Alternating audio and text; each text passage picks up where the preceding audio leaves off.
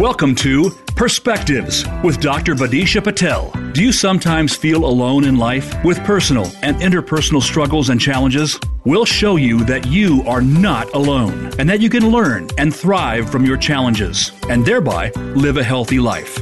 Now, here is your host, Dr. Vidisha Patel. Hello, everyone, and welcome to Perspectives. I'm your host, Dr. Vidisha Patel. In my practice, working as a licensed mental health therapist, I see many families who struggle with parenting challenges. These families have children of all ages, and there are some common themes in the issues that they present with. I find parents struggling with managing their children's behavior, with motivational issues, with addictions to screens and social media, and of course, the stress and anxiety around performance in school and getting into college. These parents are all looking for tools and techniques to help their children succeed in today's world. So today, I've invited a guest who works with children on a regular basis and has the perspective of a parent as well. She actually presents us with a concept that some of you may cringe at, the gift of failure. Yes, failure is not a bad thing.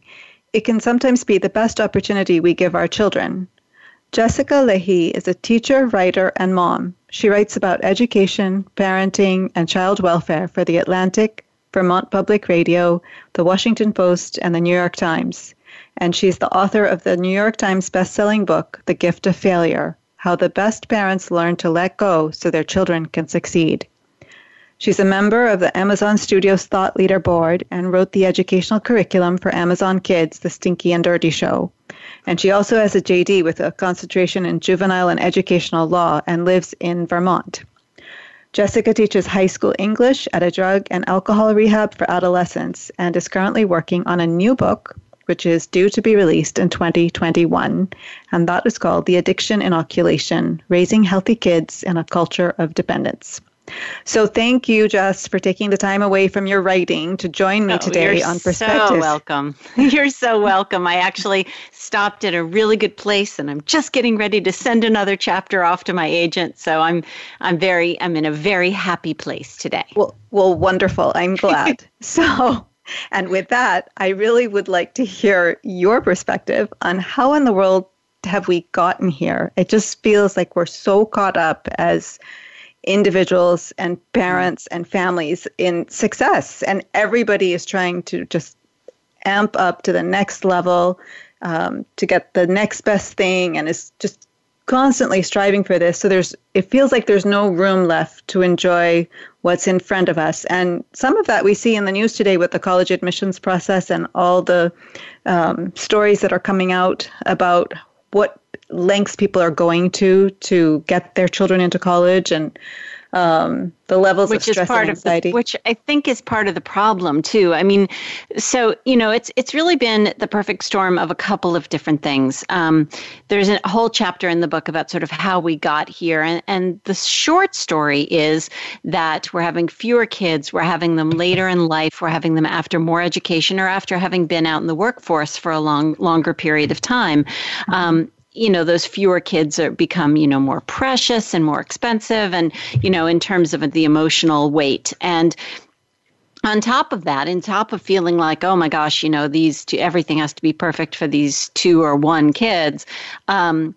On top of that, we have the media, as you mentioned, it's a constant barrage, not only of information that, in the best of circumstances can be really healthy. If there's, a bad flu year and I need to be reminded to get my flu shot, then great, then that's fantastic. But right. If the media is concentrating on the things that are, research shows that we're more moved to respond when something is emotionally provocative for us. And so when the media comes out with these reports of things that have happened to one kid, maybe two kids across the country, and we then focus on those things as being an immediate and desperate threat for our own children. Right. So we tend to live in these emergencies. So, it's not just the whole demographics of children and how many we're having and all that sort of stuff and when we're having them, but it also has to do with this constant media cycle of threat and messages of threat and how much threat we have to protect our children from and how hard it is to get them to the place we need them to get. And my concern is, with Varsity Blues, the whole academic, the whole college cheating scandal, Now, I thought it would be great at first because we'd say, oh, man, look how bad that is. We can't go there. But unfortunately, one of the effects it's had in talking to parents is that they can say, well, I'm not doing that. So at least I'm not doing that. So really all this other stuff I'm doing is totally normal, right? So it's shifted our line in the sand for what is considered reasonable parenting maneuvering to a really bizarre place. So it really, you can't point out any one thing. Yeah, it's frustrating though, because parents will come to me in my practice and say, I think you talk about it in your book as well. My child was doing so well in school, and now all of a sudden they've lost interest. And this could be over the course of a few months or a school year. What's wrong with them? Is it ADHD? Is it depression? Is it, what is it? They're so bright and I know they're capable and they won't do it. Right. This motivation thing. Can you talk a little bit about that? Yeah, so motivation is a tricky one when it comes to adolescence. And I think, as you know, adolescent brains are not like adult brains. They are very, very different. Adolescents really, we're not done building the brains that we will need for all that adulting stuff until we're in our early to mid-20s. So, all of that stuff that we want to see in kids. And I talk a lot about middle school because that's frankly where my heart lies. I was a middle school teacher for a very long period of time. And I love them so much. It's just such a treat to get to teach them. But unfortunately, middle school is this big setup where we're asking lots of things from kids who are not close to cognitively or neurologically capable of being able to do. And so we tend to see these people getting bigger and bigger and looking more and more like adults. And so our expectation is that their brains must work like adult brains, but they just don't. They're functioning from those emotional centers. Their hormones are kicking in and they're noticing that, oh my gosh, everybody's staring at me all the time. And oh my gosh, look, there are those people I'm attracted to over there. And, all those social factors are happening. And it can be really, really hard for them to focus on, academics because from a brain standpoint where adolescence is concerned, adolescents have lower baseline levels of dopamine than adults do. So day-to-day life can seem pretty boring. Right. And the thing about adolescence also is that the exciting things, the crushes and the anything exciting can cause a burst of dopamine, and their response to it is so much more acute. So they're constantly looking for the next exciting thing, and math homework's just not exciting. It's just not as much as we would like it to be. And some teachers are really taking that to heart and, finding ways to make learning more relevant and all of that sort of stuff. But in the meantime, cut your adolescent a break. Their brains just don't work like ours do. And starting there and learning about that is a really great first step. So from there, you talk a lot about intrinsic motivation and how to motivate our children from any age, and you do talk about it from a young age on up. Can you talk about intrinsic motivation a little bit? Yeah, I often ask parents to think about their kid before they went off to preschool or kindergarten and how interested they were in just learning about their environment on a moment-to-moment basis. And then realizing that we kind of screw that up. When I say we, I mean parents and teachers and society also. Kids get the message as soon as they go off to school that learning isn't about exploration. It's about a grade or a point or a score or, there's suddenly homework and by the way, we should not be giving any kids in elementary school homework. All of a sudden, it's about stakes and it's about obligatory things, not pleasurable things. And as anyone who's ever achieved that wonderful flow state that Mihai Csikszentmihalyi talks about in Flow, where you're doing something because you just love it and it's stimulating and interesting and holding your attention because it's just the right level of difficult. We take that away from kids because we then make all learning about the sticker charts or the grade or the big smiley face on top of the paper that, signals approval. And unfortunately, putting all of our eggs on those extrinsic motivators of grades and points and scores and trophies and smiley faces and sticker charts undermines our kids' interest in learning over the long term. So the more we rely on those extrinsic motivators, the less likely they are to be engaged in the learning for the sake of the learning. And there are very sort of big picture things we can do to change that and shift them over to being more intrinsically motivated. But in the meantime, and I'm not saying we can never use grades or points or scores or smiley faces or sticker charts. There are times when we can use those things. But right now, from what I'm seeing both with students and talking to parents, and I talk to hundreds of thousands of students every year, right now we're exclusively relying on the extrinsic motivators to try to get kids to do what we want them to do. And those don't work over the long term. There's 40 years of really good research that shows that. So how do we shift back? And I would say from a parent's perspective, how can parents shift back to that intrinsic motivation? Home is the great place to start, because it's this place where we can put our money where our mouth is, model for them, show them that what we really care about is the learning and not just the grades. And I get how loaded grades are. They come home, they have an F, and we're silent. We don't know what to do with that. And they get an A, and we flip out, and we, put it on the refrigerator and frame it and put it on Instagram. And that difference in our response tells them that no matter what we say about how much we value learning, what we really care about are the grades. So if we as parents can start talking more about the process and less about the product, more about the process of learning. So when the kid comes home with that A or that D, you say to them, interesting. So what did you do to get that grade? What are you going to do next time? You're going to leave behind? What are you going to do instead? Oh, your friend got an A and you got an F. Well, what did your friend do that you didn't do? Or what did you do that your friend didn't do? That's all about support for your kid, without any thought for, I have to love them less because they have a low grade, or more if they have a high grade. And I know we don't do that on purpose, but when I go out and I talk to kids and I ask them very specifically, I ask whole auditoriums full of kids to close their eyes so they don't feel embarrassed. And then I ask them to raise their hands if they really and truly believe deep in their hearts that their parents love them more when they get high grades and less when they get low grades. And in middle school, about 80% of the kids raise their hand, and in high school, about 90% of the kids raise their hand. So they believe we love them more when we bring home those A's. They bring home those A's. And they believe that we love them less when they bring home the low stuff. So no matter what we say to them, we like to say, what I really care about is the learning. Well, did you learn? Because that's what I really care about. What they're seeing from us, what they're reading from our actions is that we really do care about the grades more. So focus more on the process and less on that product. You don't have to ignore it completely, but just shift your focus just a little bit to talk about the process more.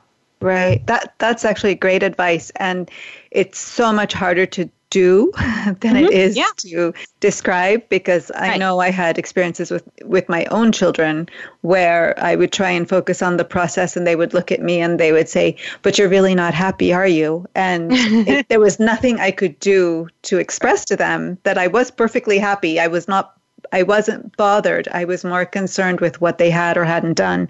But I think in that regard, I also think that kids obviously talk to each other, and they feed off of each other and their friends' experiences as well. Right. Which is, and switching over to the teacher side of me, one of the reasons I'm so thrilled that something called standards-based grading is catching on in this country, which is instead of getting a report card with an A through F grade on it, which really from a parent perspective does not give me much information. Like if I know my kid has a B in English, I don't know what that means. I don't know what he knows or what he doesn't know. And from a teaching perspective, I teach a lot of really highly mobile kids, mostly because they've been in foster care or they've kids of military parents. And when I see their grades and I say, oh, okay, well, you have a B in English, I have no idea from a teaching perspective where to start. What does this kid know? So a standards-based report card really just lists, like, for example, from the Common Core state standards, although it doesn't have to be those, what skills should this kid know in this class, and has he or she mastered them? And that's really valuable information and takes all of the emphasis off of the end product and puts all the emphasis back on the learning. Has the learning happened? So I think that, it's really, really hard to do, but I think when you start focusing on that, and so to take a breath and remind yourself that it's really important to focus on that, especially for kids who are perfectionists, especially for kids who are highly anxious. And increasingly, I'm hearing more and more how anxious kids are. And a lot of that has to do with the fact that they're so tied up in those products that they are incapable of focusing on the process. So the more we drag the conversation back to process, the better.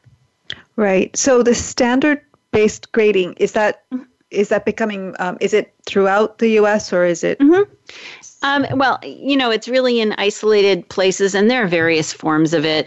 There's a mastery.org has this big push right now mostly with elite New England private schools to create mastery portfolios instead of grades. Lots of schools across the country, public and private, are doing the switch to standards-based grading or mastery-based grading. It goes under a bunch of different names.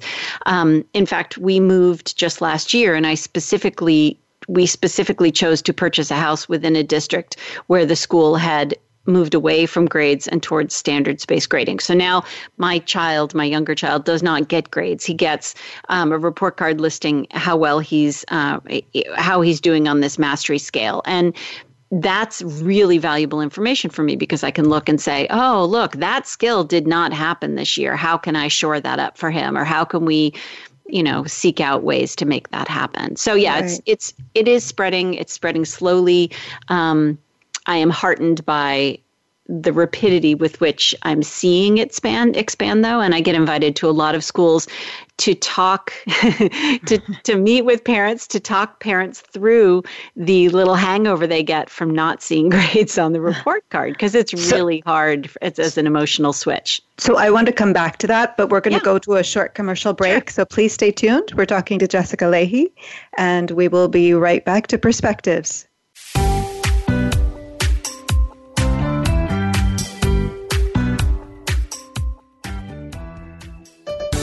Your life, your health, your network.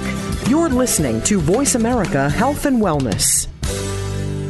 Are you ready to live to 100? Join Dr. Joe Casciani and his program that shows us that age is just a number. You can age with fresh and inspiring perspectives, whether it's staying physically fit or keeping mentally fit. With great stories, plenty of advice about successful aging, and brighter outlooks. You just might join those who are living to 100. The Living to 100 Club is broadcast live every Friday at 2 p.m. Pacific Time and 5 p.m. Eastern Time on the Voice America Health and Wellness channel.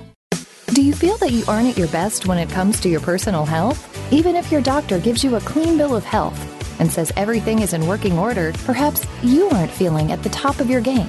Dr. Rebecca Risk overcame pain and fatigue despite all tests to the contrary. Learn how she put her health back on track and how you can too on Falling Through the Cracks, live every Monday at 9 a.m. Pacific Time, 12 noon Eastern Time on Voice America Health and Wellness.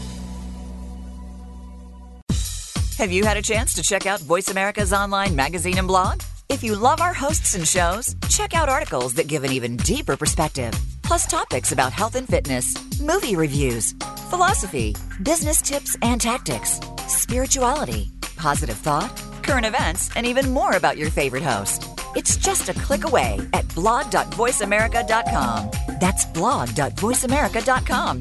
The Voice America Press Blog. All access, all the time. Step into a healthier you. Voice America Health and Wellness.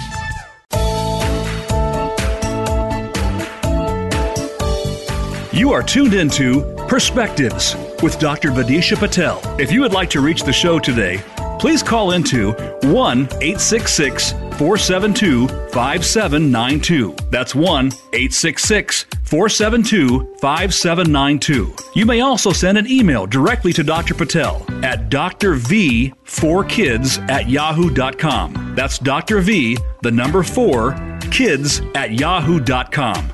Now, back to Perspectives. Welcome back to Perspectives. I'm your host, Dr. Vidisha Patel, and I'm in conversation with Jessica Lahey, teacher, writer, and mother. And we've been talking or starting the conversation about the role that failure plays in the lives of our children and probably in all of us, but at this point in our children. So before the break, Jess, we were talking about the standard-based grading. I think that's how you called it. And I find it fascinating because where I live in Florida, we have a college, a four-year college, that does not have grades. And it attracts a certain type of student.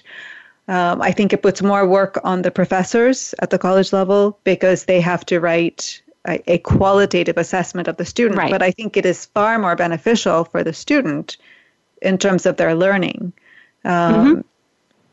Is that it can be problematic though, as you point out. My husband went to medical school with someone who had graduated from Evergreen in Washington State, and they don't do grades there. And she was rejected outright from the medical school, and she had to work a little bit harder to go back to them and say, "No, wait, let me explain how this works." And this was years ago, so really, this was back, when this first started. So it's definitely become something that colleges in particular are getting more used to and more able to deal with. And so I think that's going to get easier as we go along. Well, I hope so, because I think you're right. I think that as children, they have a better understanding of what they are able to do and what they're not, or where they've achieved or where they need to work. And as parents, we can also see that. But right now, it's like a tension between merging the grading systems in the schools versus these qualitative assessments that are in other schools. And how do if some parents I know feel like they have to choose one line of education for their child from kindergarten on, because it's hard to switch, say, for high school to a IB program or something. Well, actually, what's interesting is that the push towards standards-based grading is easier to do in elementary and then moving into middle school.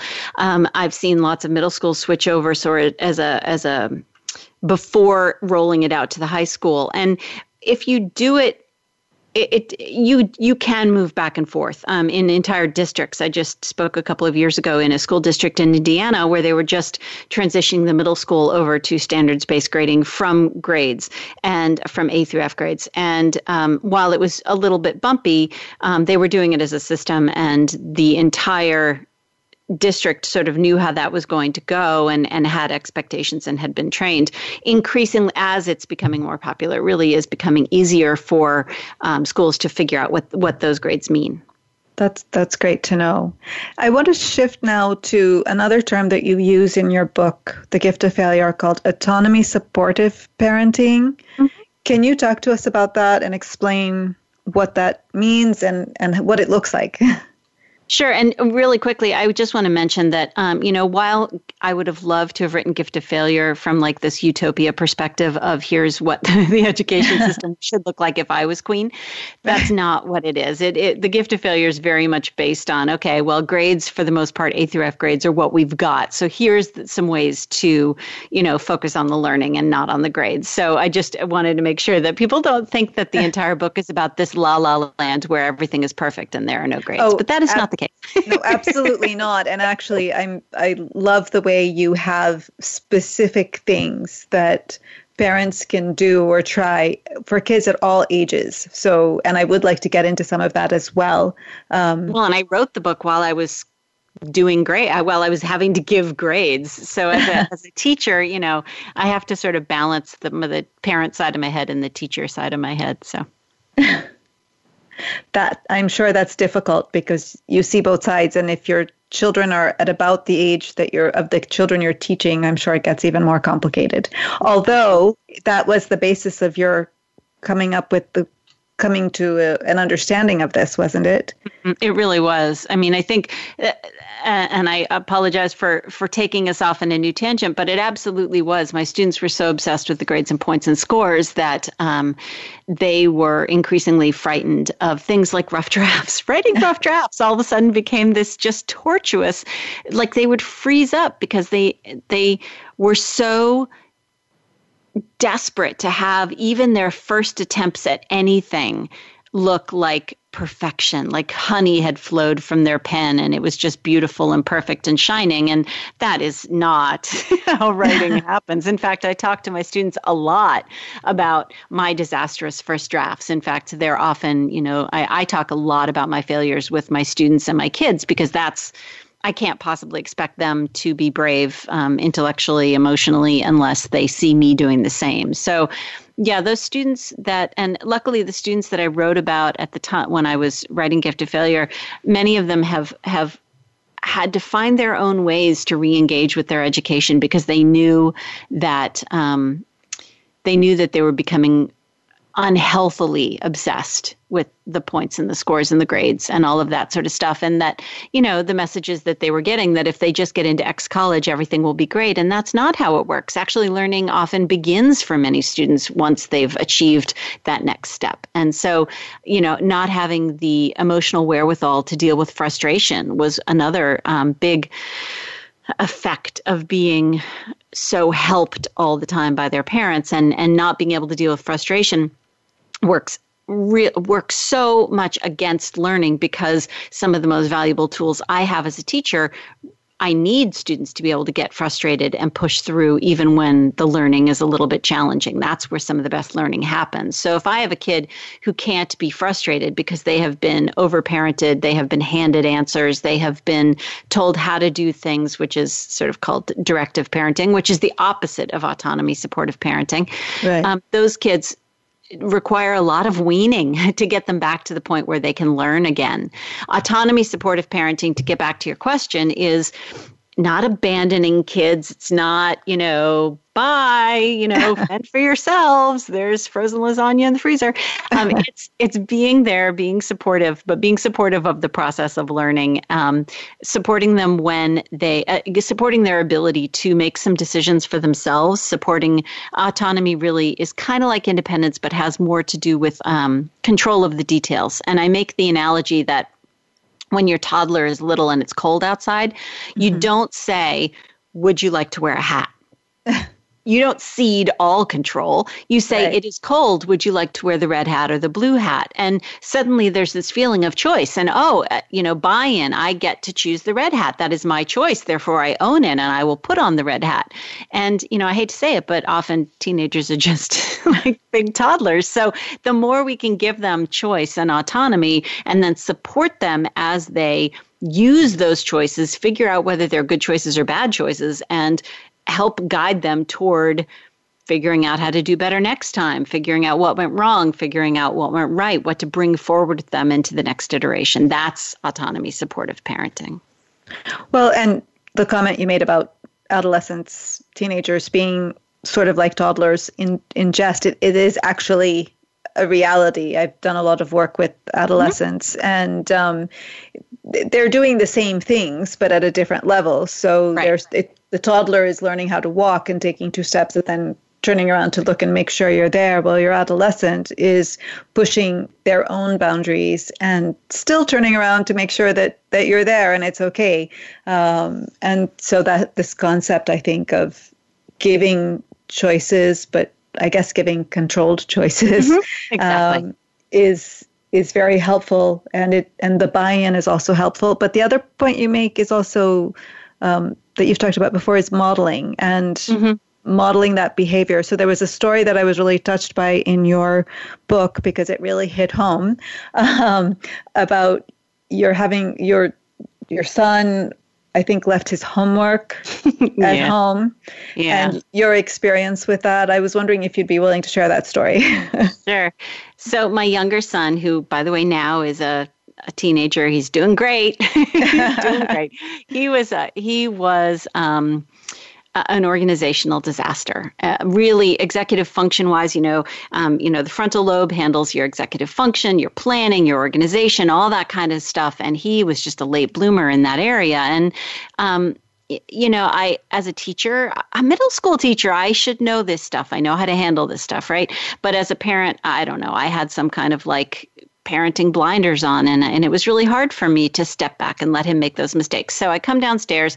We've been working really hard on getting his homework off to school with him, helping him come up with ways to remember it. And he had left his homework on the table, and we were at a point where teachers were starting to get angry. There were starting to be real consequences for his not figuring out how to remember to get his homework turned in. And, luckily I was writing the book at the time, and I knew that I could not take that homework to school for him, even though I had to be at the school anyway for something else. And it was torture not taking the homework, because at that point he was starting to get teased by other kids. The teachers were mad. He was going to have to stay in from recess, which is something I really don't believe in, because I think, all kids need recess. They need to move. It was really tempting for me to take that homework in, and I didn't. And that day ended up being a huge turning point for him, because his teacher did get upset with him. Is a wonderful man. His fourth grade teacher, Mr. Dano, I owe so much to him. Mr. Dano got upset with him and said, over recess, you're going to have to do some work on this homework. But they also started to strategize. He said, look, Finn, this has been going on for too long. You're going to have to come up with a way so that tomorrow you can remember the homework, so that you can do better next time. What's your strategy going to be? And you can't go out and play with your friends until you've come up with a strategy. And he came up with a strategy, which is the same strategy he uses to this day, which is a checklist. And it's, if I had taken that homework, all of those things wouldn't have happened. Having to talk to an adult, having to make that checklist, none of that strategizing would have happened. And so it was a huge moment, and it continues to be a huge moment for us. That's a great story. I used to volunteer in the front office of my children's school, and I can't tell you how many parents would come scrambling in after the bell rang with various homework assignments or classes or sports shoes or all sorts of things. And when administrators ask me, what is the quickest way for us to back parents up in these efforts to be more autonomy supportive and help their kids become more competent? And I say, that's easy. Send out a message to the entire school community that there will be no longer, because you are so interested in supporting students and becoming better and more competent, there will no longer be any dropping forgotten items off after first bell, period. And not only does that help kids learn how to cope, it helps them learn how to, do better next time. It's also equitable. If you think about who can afford or who is able to bring items in after first bell, it's certainly not parents taking public transportation, and it's not the parents who are doing shift work. So it's a great first step. No stuff can come in after first bell is my favorite new rule for schools to implement. Well, I think that's a great idea. What I find also, though, and we can talk a little bit about it briefly now and come back to it after the break, but is this concept that parents feel entitled, that they feel that, yes, that is the rule, but not for me. I will find a way, or I will talk to the teacher, or I will show up at the door anyway. And how do you get around that? It requires backup from administration, and requires that it really is the school climate. I have had to gently say, thank you, that's so nice of you to bring it, and you're welcome to, put it in his locker, but I'm not accepting that for credit. And there have been times, actually, exceptions to this rule, even for myself, like before a test, when my kid had these formative assessments and getting ready to take this test, see how much he knew and what he did and didn't know. It was the day before the test, and so my son forgot the review sheet, and I scanned it and I emailed it to the teacher, and I said, look, you are not to give my kid any credit, but because this information is important for you to know how much my kid does and doesn't know ahead of the test, I'm giving this to you for your information, but do not give my kid credit for having turned this in. So as a teacher, homework is for information. So there have been times that I have done exceptions, but definitely not to do an end run around a rule or to make an exception for my own kid. And I think that's part of the problem we've run into, is that we're thinking so much about our own child that we tend to forget that the classroom is a community that needs to be supported as a whole. Right. That's a great point. So we're going to head for a short commercial break now, so don't go away. We'll be right back to talk some more about how we can be better parents by gifting our children with the opportunity for failure.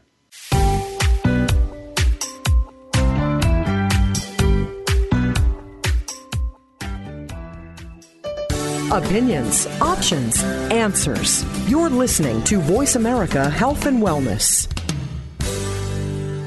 Frankly Speaking About Cancer is a program designed to empower survivors and their caregivers to deal with the social and emotional challenges of cancer. The show will invite physicians, researchers, nurses, social workers, patients, and caregivers to share their advice on how to live a better life with cancer. Join host Kim Tibaldo, President and CEO of the Cancer Support Community, Tuesday afternoons at 1 p.m. Pacific Time and 4 p.m. Eastern Time on the Voice America Health and Wellness Network. Can grief be good for you? Absolutely. It gets your attention, helping you evaluate your choices and relationships. Your losses define who you are. Tune in each week for Good Grief with host Cheryl Jones. Our show features those who have made incredible transformations by grieving their losses. You'll learn how to find your courage and strength. You'll discover the important things in your life and how to let go of things that are less important. Good Grief airs live Wednesdays at 2 p.m. Pacific Time, 5 p.m. Eastern on Voice America Health and Wellness. Your favorite Voice America Talk Radio Network shows and hosts are in your car, outdoors, and wherever you need them to be. Listen anywhere. Get our mobile app for iPhone, BlackBerry, or Android at the Apple iTunes App Store, BlackBerry App World, or Android Market.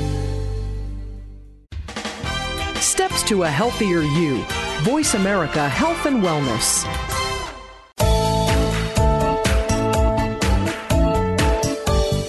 You are tuned into Perspectives with Dr. Vidisha Patel. If you would like to reach the show today, please call into 1-866-472-5792. That's 1-866-472-5792. You may also send an email directly to Dr. Patel at drv4kids@yahoo.com. That's Dr. V, the number 4, kids@yahoo.com. Now, back to Perspectives. Welcome back to the last segment of our show today. You're listening to Perspectives. I'm your host, Dr. Vidisha Patel. Please get in touch with me via email at drv4kids@yahoo.com with any questions or comments. I would love to hear from you. I'm here with Jessica Lahey discussing her book on the gift of failure, and we were talking about what parents can do to be more supportive of their children and giving them the opportunity to learn from their mistakes. So in that, it sounds like we need buy-in not only from the parents in this, but we need buy-in from teachers and administration as well. Yeah, I mean, that's one of the nice things that I get to do. Or out speaking, I'll often go to a school and I'll speak to the kids during the day and the faculty in the afternoon and the parents in the evening to sort of get everyone on the same vocabulary, make sure that we all everyone understands that the formula for getting kids intrinsically motivated, which is what teachers want, it's what parents want, it's also what the kids want. They want to be interested in school. Right. They don't want to be bored all day long. Right. So if we can get everyone understanding that the ingredients for that are autonomy, helping kids feel more competent and not just confident. Unfortunately, we're really good at that whole confidence thing because the self-esteem movement told us that we were supposed to tell our kids constantly how wonderful they are, as if that's going to somehow inoculate them against, feeling bad about themselves. And That's not how self-esteem works. So autonomy, competence, and then the last part of that is connection. And this is all Edward Deci from his book, Why We Do What We Do, The Science of Self-Motivation. In order to get kids intrinsically motivated to learn, we need those three things. And, connection means something slightly different for parents than it does for teachers. But for parents, it's actually pretty simple. It comes down to two things. Number one, we have to love the kids we have, not the kids we wish we had. Right. Because they know when we don't see them, when we don't hear them, when we are expecting, them to be their brother or their sister or us when they were our age. So love the kids we have, not the kids we wish we had. And we can't just love them based on their performance. And, I would say I would never in a million years do that, except I do it all the time because my kids bring home their report cards and I'm like, wee-hoo, look at that. Let's call your grandparents. And so we model for them the exact opposite of what we are supposed to convey. And those three things, if we keep those three things in mind, the autonomy, the competence, and making sure that our kids love them no matter what, not based on their performance, not based on the fact that they're like their brother, then I think we're pretty good shape. We can screw up a lot of other things as long as we don't screw up, making sure our kids love them for who they are. Well, and with that, I would also add, I find a lot of parents living their lives through their children, so wanting their kids to do things that either they did or that they could never do. And their kids know that. They know when it's happening. And so when I speak at schools, one of the things I do before I leave is I give all of the kids my direct email address. And I tell them to email me before I speak to their parents that evening with anything they want me to tell their parents. The number one thing I get is, I am not my brother. I am not my sister. I am not a redo for my parents. And the redo thing or the do-over thing is, I hear it constantly. I hear it at every single school I go to, and I hear it multiple times. So they know when that's our agenda, and they hate it. They really do. It really upsets them. Well, I mean, it's basically taking away the individuality of the person. It's your child, but they're still a person, and they have a little bit. They're their own unique self, and I think that the best way that we as parents can raise them, or we as therapists can encourage parents to raise them, is to allow children to grow into whoever it is they are. And so this is where this praise, the whole issue of praise as well, because we are taught to constantly praise our kids, but it's not helpful, is it? I mean, if it's not right, it's not right. If it's not, well, it depends on what you're doing. I mean, unfortunately, a lot of people point to, Carol Dweck's fixed and growth mindset and say, I read an article on that, and she says that you're supposed to only praise your kids for effort and never tell them they're smart, which is such an unbelievably gross oversimplification of the book Mindset, which is a brilliant book, and everyone should read it, not just because of kids, but because it informs us about our own learning. Right. Praise is a really interesting thing. I mean, the thing that teachers tend to be fairly well versed in is that praise has to be specific. Telling kids good job is worse than saying nothing. It means nothing. Good job means absolutely nothing. What I tell parents to do a lot is to be specific in their praise, to be specific about how for example, if I see my kid struggling with homework and he's really working hard, what I'm going to say to him is not, oh, you got that right. What I would say to him is, I'm really proud of you because I could tell that was really frustrating for you. And you know what? A year ago, you would have given up on that. That kind of praise is all about process. The other thing that's really important is that we're not just that we're making the praise specific, but that we're attempting to keep it personal to them, specific to what it is they're doing, and specific to the process. I think a lot of what we tend to do is pick out the end result and praise that. It's also important to understand that there are gender differences and these, of course, anytime we bring up gender differences, I have to put the caveat that this is again, a huge generalization. If you read the work of Lisa D'Amour or Rachel Simmons, they talk a lot about the fact that girls tend to to view a mistake they've made as not something that can be outside of them, but something they are. I am a failure. Not this paper got an F, but I am a failure. And the worst part of that is that it's when combined with this other thing that girls have a tendency to do, which is to not be able to look at the evidence of their own success and internalize that. So they're far more they're far more likely to internalize their failures and less likely to look at evidence of their success and own it. They're more likely to say something like, oh, I had a good lab partner, or, oh, I got lucky, than to say, oh, no, I really was competent and capable there. Whereas boys are a little bit better at sort of putting that failure over there and saying, oh, look, I failed at that thing. I'm totally cool, but I failed at that thing. So remembering those gender differences is important to me as a teacher. I have to sort of pay attention to that.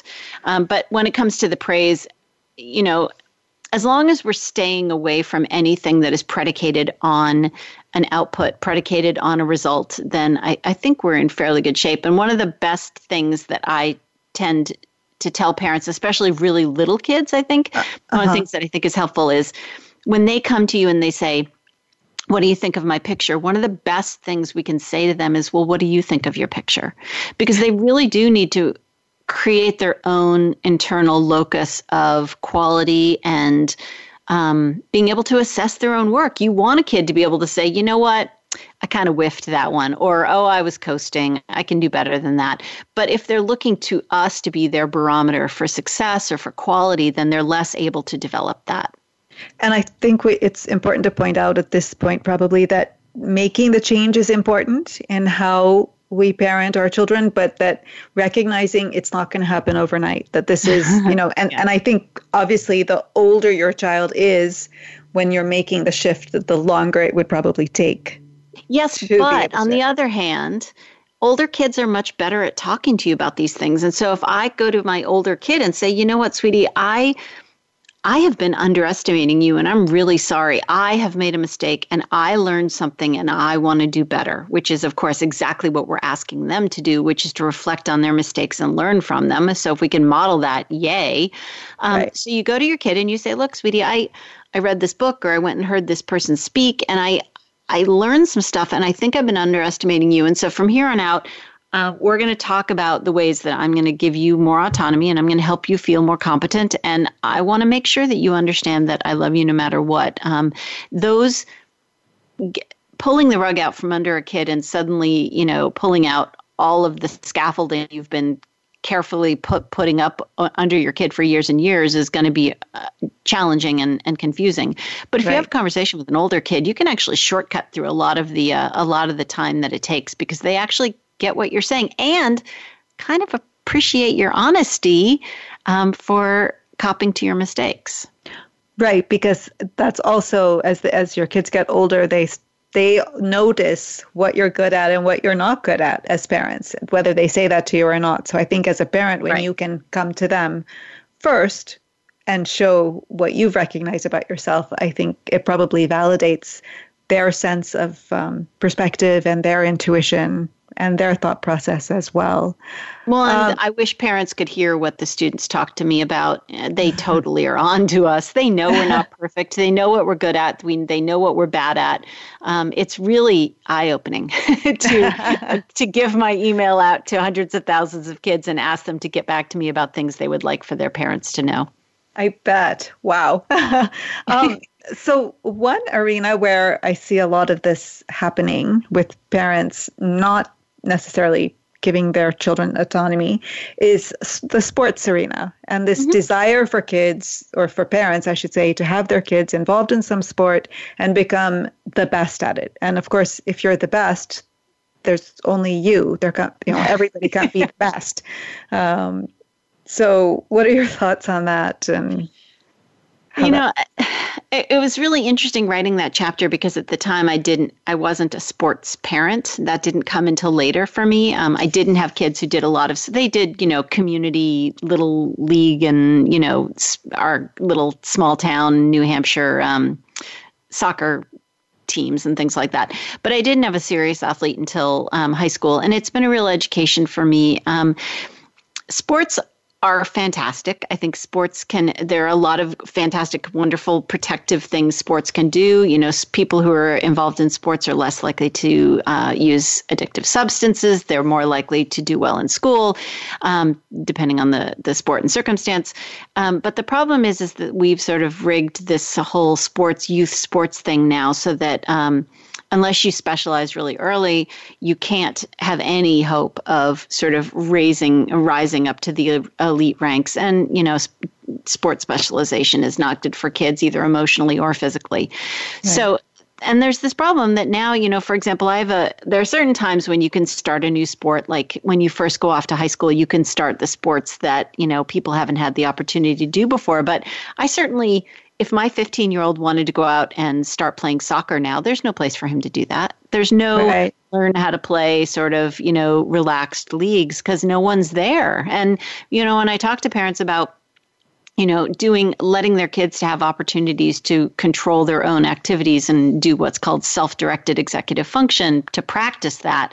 I say, ideally it would be great if your kid could go out and play like some pickup basketball or something, but they're not there. There are no kids out there doing pickup basketball because everyone is so serious about the sports. I think the biggest takeaway for me from doing the sports chapter was, and talking to a lot of really professional athletes and really serious athletes, is that great sports parents are the parents that are there for the kid and support them no matter what, whether they lose or fail. Parents who do not do any armchair quarterbacking, who don't do any of that sort of second-guessing the coach. Second-guessing the coach is really one of the more detrimental things we do, not just to coaches, but to our kids. Kids need to develop a relationship with their coach, and that relationship is really important. And so just as it's bad when you badmouth your ex-spouse in front of your child, like if you're divorced from their kid's father and you badmouth their father, that's a real problem for kids because they love their father and you're bad-talking their father. And it's the same with teachers and it's the same with coaches, although not to the same degree. The lesson that I love from the sports chapter was essentially that a coach took a survey of a lot of very serious athletes and said, what was your favorite thing about youth sports and what was your least favorite thing about youth sports? And the athletes said that their least favorite thing about youth sports was when the ride home with their parents after the game. That's when a lot of the abuse and a lot of the, confusing stuff happened. But their favorite thing about youth sports was when their grandparents came to watch them play. And so my best advice to parents is to be a little bit more like a grandparent and be there, for at least partly for the joy, because kids don't stick with sports when they're not joyful. So, if you want your kid to be a really good athlete, they're going to have to love their sport because it doesn't work any other way. Right. And you just mentioned something that I think is important, and I always talk to parents about this in my practice, is that car ride, whether it's the car ride to and from school, the car ride to a friend's house, or whatever it is. A car is a wonderful place to have open conversations with your children because they tend to be more relaxed and you're not facing each other and it's easier. So we have about 30 seconds left. So if I could ask you, what advice would you give to parents? Just like one quick point, what would you say?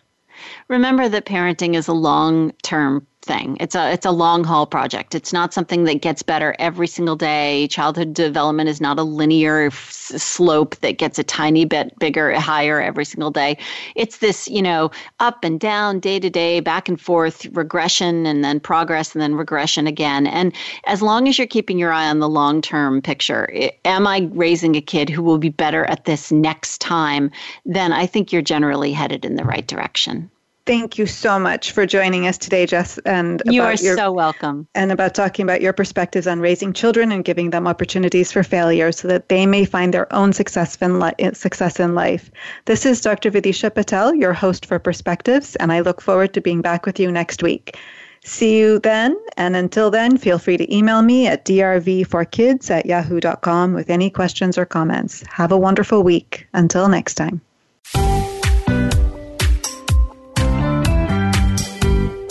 Thank you for listening to our program this week. Another edition of Perspectives with Dr. Vidisha Patel can be heard next Wednesday at 10 a.m. Pacific Time and 1 p.m. Eastern Time on the Voice America Health and Wellness channel.